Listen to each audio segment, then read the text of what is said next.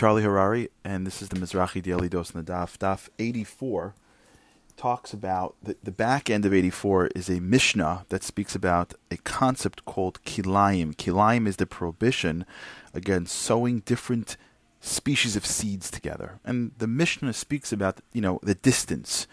If you've got a garden patch that are 6 by 6, how many seeds can you sow? Are they separate from each other? Are they together? Can you make it work within the current environment? Because there's a prohibition against mixing seeds. And the question is why? And I heard a very nice insight to this, in this idea. We've got almost two contradictory concepts. One is God turns to us and says, for 6 days you shall work. God hands Adam the Garden of Eden and says, you got to work it. It's all laid out for you, but you got to be part of it. You got to watch it. You got to grow it. L'shamar l'avdo, to be part of it.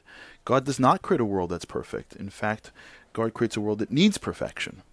It's the famous story of Rabbi Akiva, who says that the bread is better than the wheat. God does his part, and we have to do ours with God's inside us, but we have to do our part. There's a certain level of creativity that God wants of us, but there's also a certain level of boundaries that God wants from us. Being in this world for 6 days, working for 6 days, isn't a license to do whatever we want. There are rules. There's spiritual rules. There's Torah rules.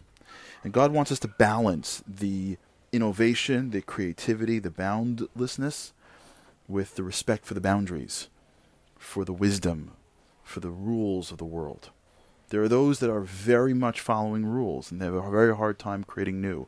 And there are those that create the new, but have a very hard time following rules. And God wants us to blend both. Maybe that's one reason for the prohibition of kilayim, of mixing species. God says, I want you to grow and plant. Of course. I want you to be able to feed the world. But there's also boundaries in here too. I created the species to be unique and separate. Don't mix them. Respect them for who they are. Understand there's boundaries, even in the world of planting.